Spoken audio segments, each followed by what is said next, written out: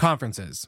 Long agendas, big venues, always on your feet, barely getting to see the people that you want to see, and then, of course, the expense. Well, the three of us at Good Morning Hospitality are launching Good Morning Retreats. Our first retreat is this July 8th through the 10th at the Horst Hospitality Training School in Auburn, Alabama. If you go to goodmorningretreats.com, you'll find out more information about our first retreat that we're launching. We have already filled half the slots. We have 20 available and we have about 13 already filled. So make sure you go there, you apply, show your interest, and we'll get you all situated for our first ever Good Morning Retreat. Thanks so much for tuning into the podcast. And now back to the episode. This episode is brought to you by Reese's Peanut Butter Cups. In breaking news, leading scientists worldwide are conducting experiments to determine if Reese's Peanut Butter Cups are the perfect combination of peanut butter and chocolate. However, it appears the study was inconclusive, as the scientists couldn't help but eat all the Reese's. Because when you want something sweet, you can't do better than Reese's. Find Reese's now at a store near you. Hey everyone, I was hoping to get this message put together sooner, but things like this unfortunately take time to set up. I just want to say that the acts of war against Ukraine break my heart, and I know as a prior service member myself that my thoughts and prayers go out to everyone who's fighting the fight that they really shouldn't have to. That being said, we have been working behind the scenes with all of our podcasts and podcast partners to put a fund together in order to pay for any refugee housing and other needs that go alongside that, like food, water, and any clothing needs. Internally, many podcasts in the Hospitality FM network have voluntarily given up sponsorship money in order to donate to the cause and are working on a unified message in order to spread throughout all of our podcasts. So this is me calling out to all of our property manager friends, industry experts, and anyone knowing of those providing lodging for Ukrainian refugees seeking safety. You can contact me directly at will, with one L, W-I-L, at slicktalkmedia.com. We have an internal document that is being updated in real time. So if anyone could share this message within your network, we'd greatly appreciate it. I'm also placing in the show notes a link to our GoFundMe and landing page for Rentals to Rescue. That's rentalstorescue.com, where we're putting funds together in order to, again, provide finances for any of these lodging and relocation needs. So thank you so much for tuning into this quick message. I hope you guys are all well and safe, as I know we have tons of listeners in Ukraine and other countries in Europe. So thank you so much for tuning in, and I hope you guys enjoy this episode.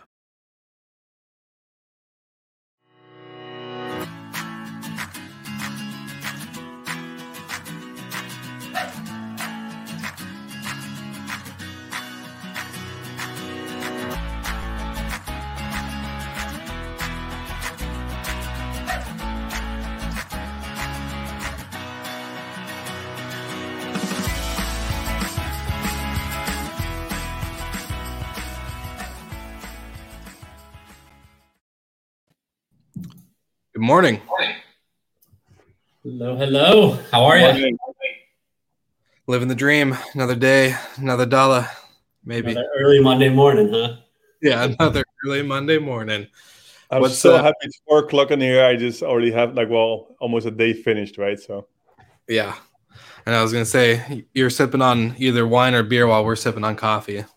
But no, I just took a coffee just before the episode, just needed. But actually, I was considering to drink it during the episode because you always do. But before it started, I already finished it. So yeah, that's the issue I have too. Is like I get into the office and I'm like, all right, got my coffee and ready for the show, and then the coffee's gone before I even get on. So it's like, oh, great. Now I'm just gonna sit here wanting more coffee. But yeah, how's your guys' week? Not too bad. Just a lot of interesting things happened last week, but more to come on all of this, of course. Yeah. And I don't know. I think it's mixed feelings. In the U.S., it seems like restrictions are lightening up a little bit. Numbers are getting a little bit better. But then I talked to someone in Spain or in Ireland, and it's going the wrong direction, and lockdowns until May. So who knows what is going on? Like I've held consistently, it's easy to plan for next week and next year, but everything in between is just virtually impossible. So yeah, I agree. It's getting I feel like we're seeing people get confident in booking because we've seen people like book a year ahead, but then all the last minute booking trends are still happening. Like people aren't seeing like the big pace or pickup until like the day before arrival or even a couple hours before arrival. So yeah, I think it's been pretty interesting to see how it's all playing out. And of course, tying it to today's episode title, is the industry ready for this big burst of revenge travel? Because nobody's gotten to travel the last, 12 months. So be interesting. How's things over there in are you in Poland, right? Or in Netherlands? No, I'm in Poland. Well, the plan was to be in Holland this week. Okay. But it's still, you see a bit, my parents were scared a bit. It's like the long journey and then everything. Still this stays a bit, right? It's still a bit, it's still a bit scary. You just have to stop on the way. In Germany, you can't stop. The hotels are closed, so you have to drive it in one go. I would try to avoid flying where needed. So I don't know. I was planning to go there. At the end, I didn't go. Didn't see my parents for over a year now, right? So those things you just start missing now. And for a while, I was okay. This is accepted the situation how it is, and we go through it. But now it takes so long, and I'm just more than ever I just want to go on holiday. And what is fun to see actually when you're following a bit the social media, it looks like all Dutch people, like, well, not all, but many Dutch people there in Dubai. When you see Polish people, I see them all in Tulum. I don't know, maybe it looks like if they're just choosing, they're moving to different spaces and they're different areas in the world. Okay, I don't know what's about if we see around in the US, but you see what I see that when I follow some people in the Netherlands, I see them all ending up in Dubai. And I see, if we're looking at, for example, some Polish celebrities or whatever influencers, they're all in Tulum. So I don't know, maybe you got some people just moving from one country with the whole population, just move to the other one and just shift a bit from cold weather to hot weather somewhere else. I don't know, but it's fun to see that you see some growth that is actually pretty location specific, actually, when you look at the population. So it surprised me. More and more I see this. I don't see Dutch people in Tulum, I see them in Dubai, and Polish people, I don't see them in Dubai, I see them in there. So interesting to see. Maybe it's a new trend that we just go all of in one nation. Let's go, this nation goes there, and we're shopping nations. I don't know. Maybe it's a new trend that we'll follow. Probably has something to do with that too. Dutch with higher incomes able to afford Dubai. It's a very expensive city, whereas Tulum is pretty inexpensive, and the flight's definitely the worst part of it. So yeah, it is cool to see or interesting to see like where different regions or different countries tend to go to. The Germans to Spain, for example, or the Brits to the Canaries. Yeah, no, but you see a lot now, and that's actually surprising me. It's like when it was maybe more split and divided in many countries.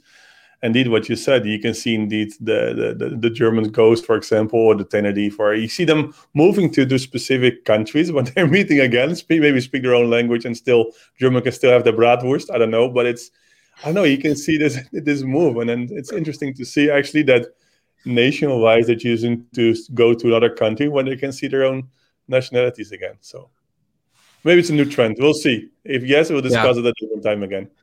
Let's say next week's episode we'll do that. But I think what we'll do is just right now get right into the Bidruption report, and then what's with all the noise, and we'll kick it off.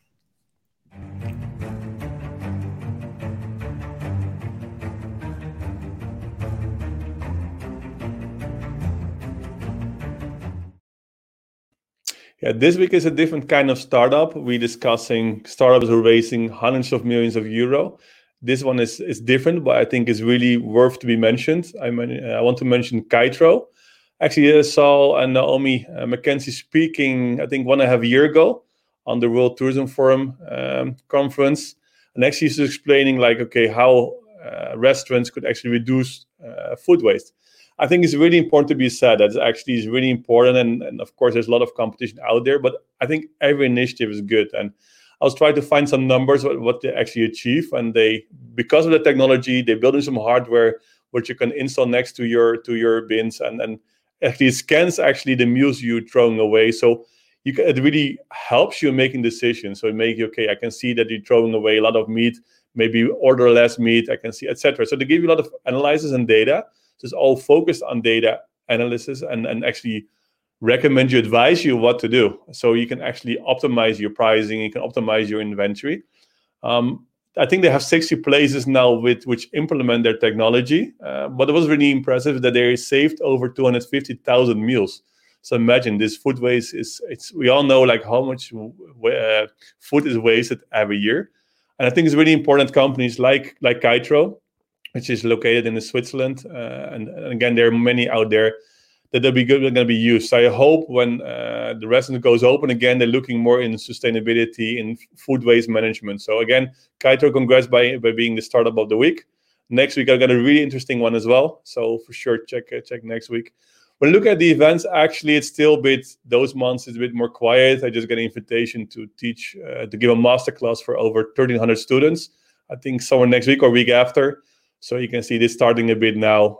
Now we can see within Bidroom, it's busy. It's actually, you can see more partnerships are more willing to partner than before. So it's a nice period. I think everybody's now settled a bit. January was always a bit like restart. I think now everybody's full speed, and let's go full speed next to the grandma of Golden.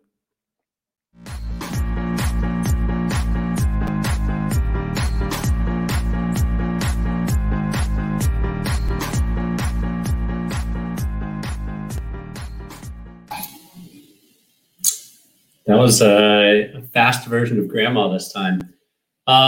So there's a really interesting article that came out last week, kind of riding the coattails of Airbnb's historic IPO. And that was a rumor that Barry Diller of Expedia might be considering rolling off Vrbo for its own IPO. And there's definitely some pros and cons to doing this. Airbnb's valuation went from somewhere in the 30 billion to about 80 billion, and I think it's continuing to rise since it IPO'd. Expedia bought Vrbo for less than $4 billion, I think about 4 years ago. And it's certainly worth more now, especially during the pandemic, during the crisis, as the Vrbo brand has been pretty much all over the place, whether it's TV or social or any internet ads. They're out there serving primarily North America. But if they can spin off Vrbo and get $15-20 billion from it, then that's a pretty big plus. But then it probably hurts the Expedia valuation and price. So in this case, I'm sure they're doing the math to make sure 1 + 1 = 3. And if it doesn't, then it probably makes sense to keep it in-house at Expedia. For perspective, Tesla trades at more than 1,000x multiple, where GM, one of its biggest competitors, is trading at about 18x. And would we see that same effect with Airbnb and Vrbo? I don't necessarily think that would be the case. I think Vrbo would have a stronger brand than GM, for example. But it's certainly not going to be trading at 1,000x multiple like a Tesla. So it'll be interesting to see the news coming out with this decision over the coming weeks or months. It's probably an opportunistic thing. If it's going to happen, it's going to happen during COVID. Otherwise, it probably just makes sense to hold on to it with the Expedia brand. But time will tell. And it was an interesting headline that caught my eye. So I'm sure a lot of people are taking a look at it. Yeah, I'm definitely taking a look. I'm just thinking of the fact of owning zero property and having that type of crazy IPO. Just the overall effect. And so to see Vrbo go that route would be quite interesting, because we've kind of talked before the recording was, Vrbo's not really like an international brand in the sense like Airbnb is. A lot of people in different countries use Airbnb a lot more, and it's more known. So I'm kind of curious to get your guys' thoughts, but also go into the question like of the topic for this episode as well. It's a generational thing. I've used all the platforms in various capacities. My parents have only ever booked on Vrbo. My brother has probably only ever booked on Airbnb. So it's really a generational gap. And Vrbo, especially with longer stays and work from homes and all the trends that have been going on right now, have capitalized really well. Nicer houses, higher take rates or higher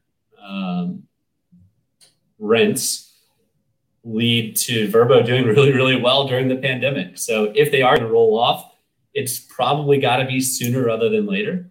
Yeah.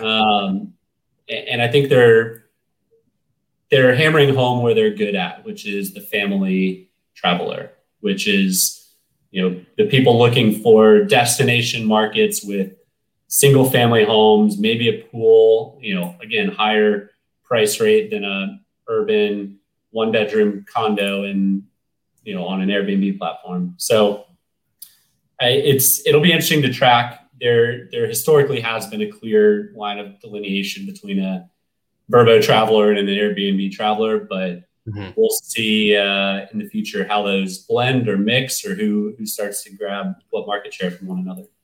I'm curious on inventory. You said, right? You made the comparison with Tesla. You can see if you're looking at the revenue of Tesla compared with GM or the other car brands, it's minimal. But if you look at the valuation of and the value of the market cap of Tesla, it's much more than all them together. And if Vrbo is not popular here in Europe at all, I think also with this whole story around Airbnb, they did extremely well. It's the typical startup story, the way they started. It's a completely different image, right? It's a San Francisco story. This whole startup image, and you were looking for they had an airbag, they don't rent to somebody else. It's a story, and I think people buying the story. And the story of Vrbo is it's sold to Airbnb, it's sold to Expedia, and now to try to make some money with IPO. So I think it's completely different, the approach, and I think you can see with everything is you see some trend now in the US when people starting heavily or in a game shop, right? It's more like a trend and people are following and it's overhyped. And I think it was the same, of course, what happened with Airbnb, because if you're looking realistically, the valuation is insane. Still, if you're looking at the current share price, it's insane, right? Is it really worth so much money? I don't know, can be discussed. But on the other hand, I think it's all because people, when they're investing in something, they just want to go, tomorrow must be more worth than yesterday. And that's what they see with Tesla. It's go giving up. It's a trend and up and up and up. And what would you call a trend, Michael? Because Tesla has been at 1,000. They've averaged 1,000x multiple over the past 5 years.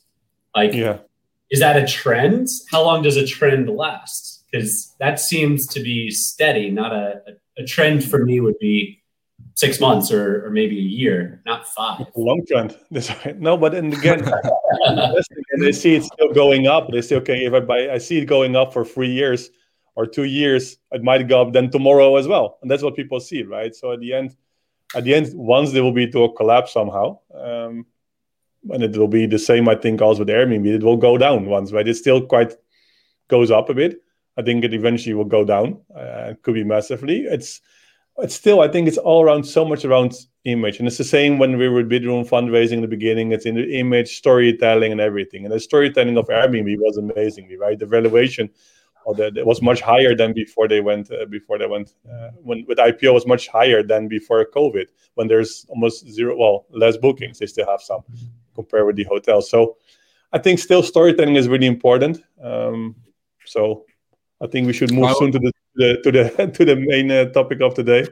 But I was just going to say the one thing I would like to compare from both platforms is the amount of inventory, because I know Vrbo is the whole home rental type style, the more, I guess, quality product, and then versus Airbnb, where people can do multiple rooms in their house, or they can do a single small apartment or the condo, and there's all this big variety. So I wonder the comparison to what the amount of inventory versus quality of inventory, compared to the IPO and a few other things like that, the valuation. But that's just me thinking from both perspectives of hotel and vacation rental. Take if one room on Vrbo is $1,000 and one room on Airbnb is $200, it's even if they have 5 times the inventory, is it the same? Is it equal? Yeah, exactly. It's an interesting take. I'm not sure anyone's I put Morning Hospitality a bit more, so then we can see what's the valuation of this show. Think it makes sense? 1,000x multiple for sure. Yeah, that was next. Well, so this is a cool topic because when we were talking prior to the recording, it got me thinking of a conversation I have a friend with in Australia, who they depend on for their workforce for a lot of restaurants and cafes and hotels and other hospitality venues is from overseas workers, people that are on visas, people that are either with schooling programs and a bunch of other stuff. But with the way that their country is right now, they just have no workforce. There's just no one. People are starting to open up, but they can't hire because there's really nobody there. So it goes to the question of we can apply it to the globally, not just Australia, but with the skeleton crews that a lot of hotels and restaurants are running on. Not so much on like the drive-through capacity, because a lot of, I think, restaurants are doing pretty good if they're, Starbucks or a few other, drive-through locations that people, at least in America, can still do their service and not dine inside. It'll be interesting to see if we're ready for revenge travel. Will we know when revenge travel is going to take off? Will it just happen and we'll wake up and we'll have thousands of people or hundreds of people outside our doors? Like, what's that look like? And so I'm kind of curious to hear your guys' thoughts on, is this something that we can predict? And if so, how can, venues, hotels, restaurants prepare? Well, I think as you see, a lot of people moved, right? A lot of people work in the restaurants. They had to find a different job. They're just working maybe in healthcare, maybe in different sectors. So a lot of people stepped away out of hospitality. I think before there was 1 out of 10 people worked in hospitality. Most layoffs or fires was actually in hospitality. So I think it will time for his recovery. Maybe if the restaurant goes open slightly, less guests could be in the restaurant, it will help a bit.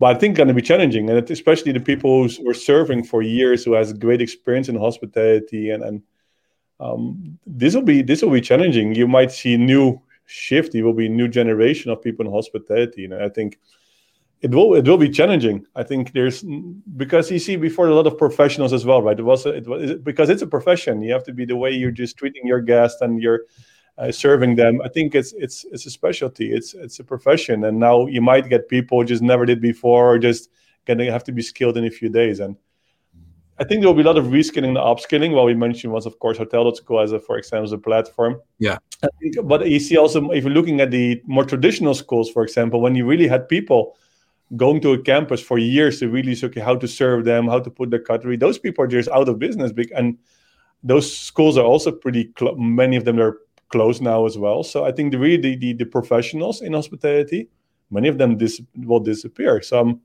I don't know, it might be differently than before, and especially in hotels. And then I give the word to Golden. I think what you see in some shift in hotels that people taking multiple roles. And I think that might happen as well, right? You see more in restaurants, it's more difficult. But I think in hotels, the people taking a general role, they're helping with serving guests. Meanwhile, they're moving maybe to the restaurants in the evening. And meanwhile, they can bring the room services needed. So there might be some changes there. But yeah, I think the hospitality sector is going to be completely different. New people. I think it's a two-part question.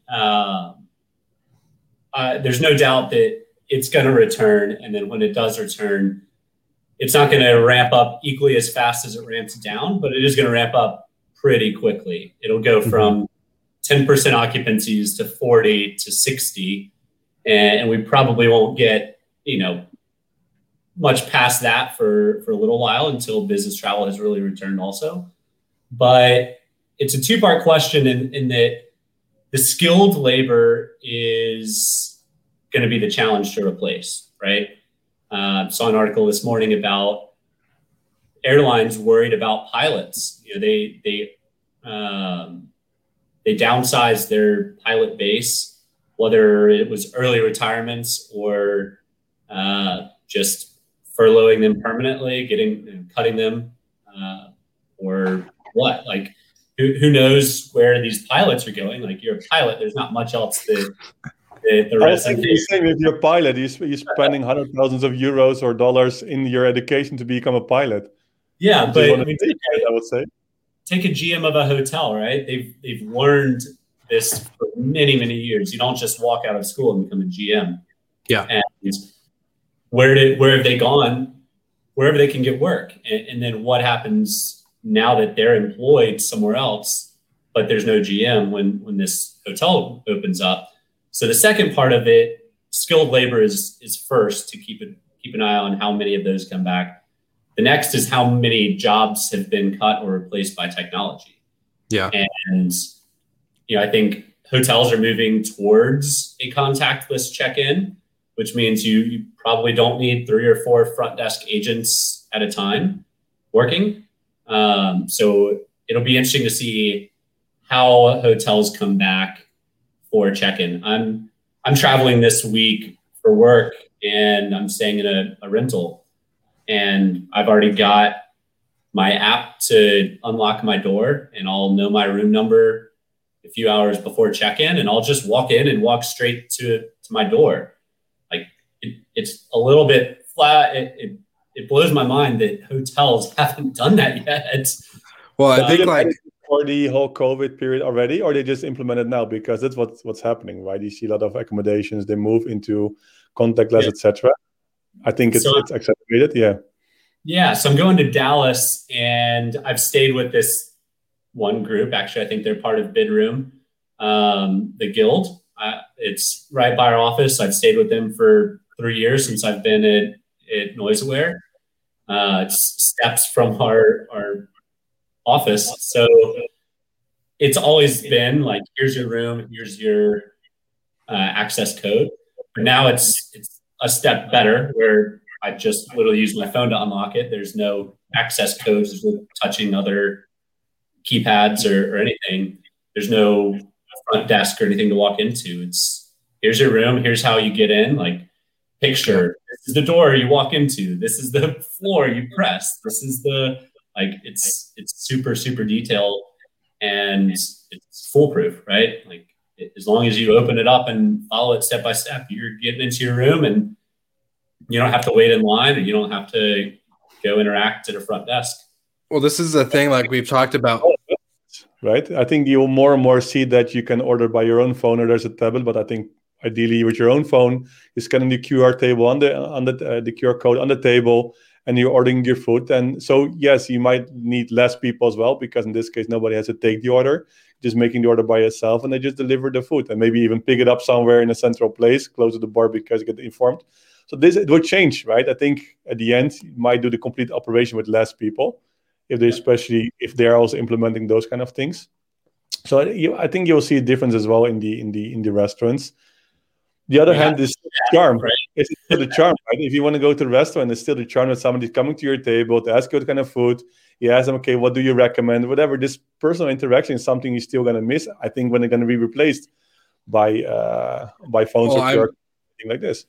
I'm seeing a change. Like, so this, we're talking about, less front desk, less, human interaction, or less, staffing, in the sense of just overall automation with tech. And then also how many people that were laid off or furloughed, will they return to hospitality? Will they even consider it if they've been unemployed or, been in a different career or job field this whole time?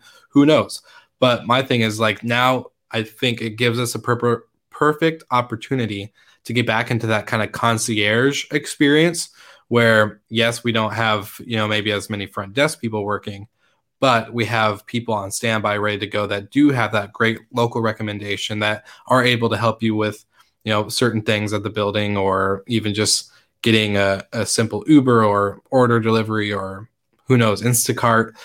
We have that more concierge service that's able to be provided. I'm hoping that's the way, because as a front desk operator myself, or a previous front desk operator, is that I wish I had more time for that type of interaction versus the check-in, the transaction, the all these other things that we've talked about.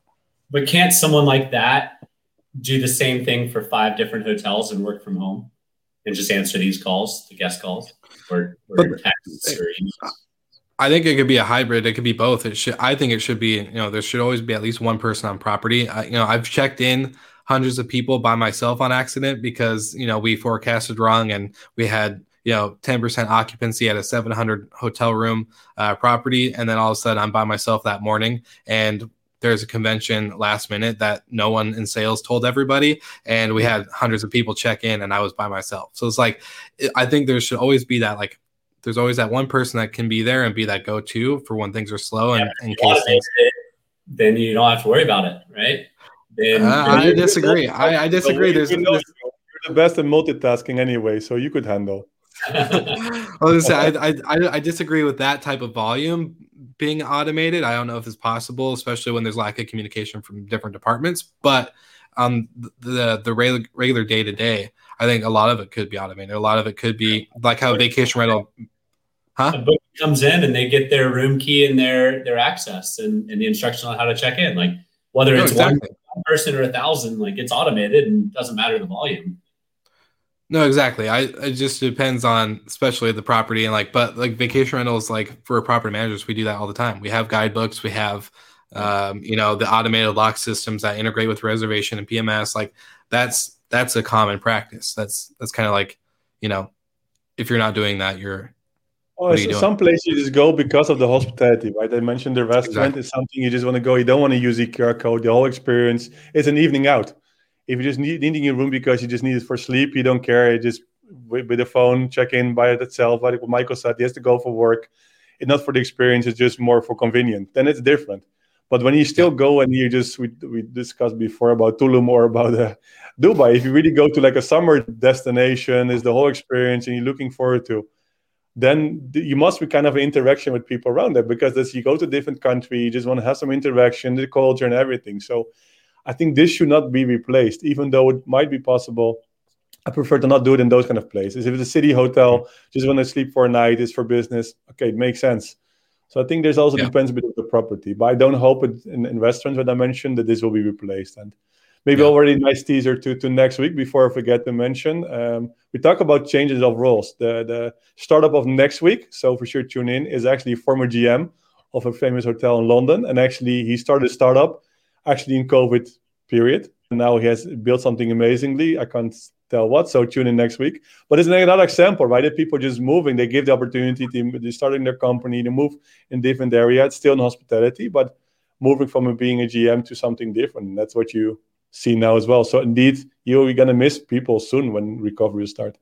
Yeah, and how many people that are furloughed, like when they get asked to come back, actually go back?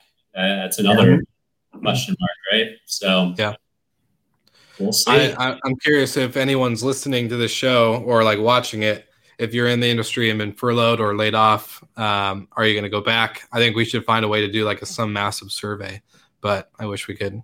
Actually, I know of I'll find a survey that's already been done. I know a company, so we can find out the details, probably see what people say.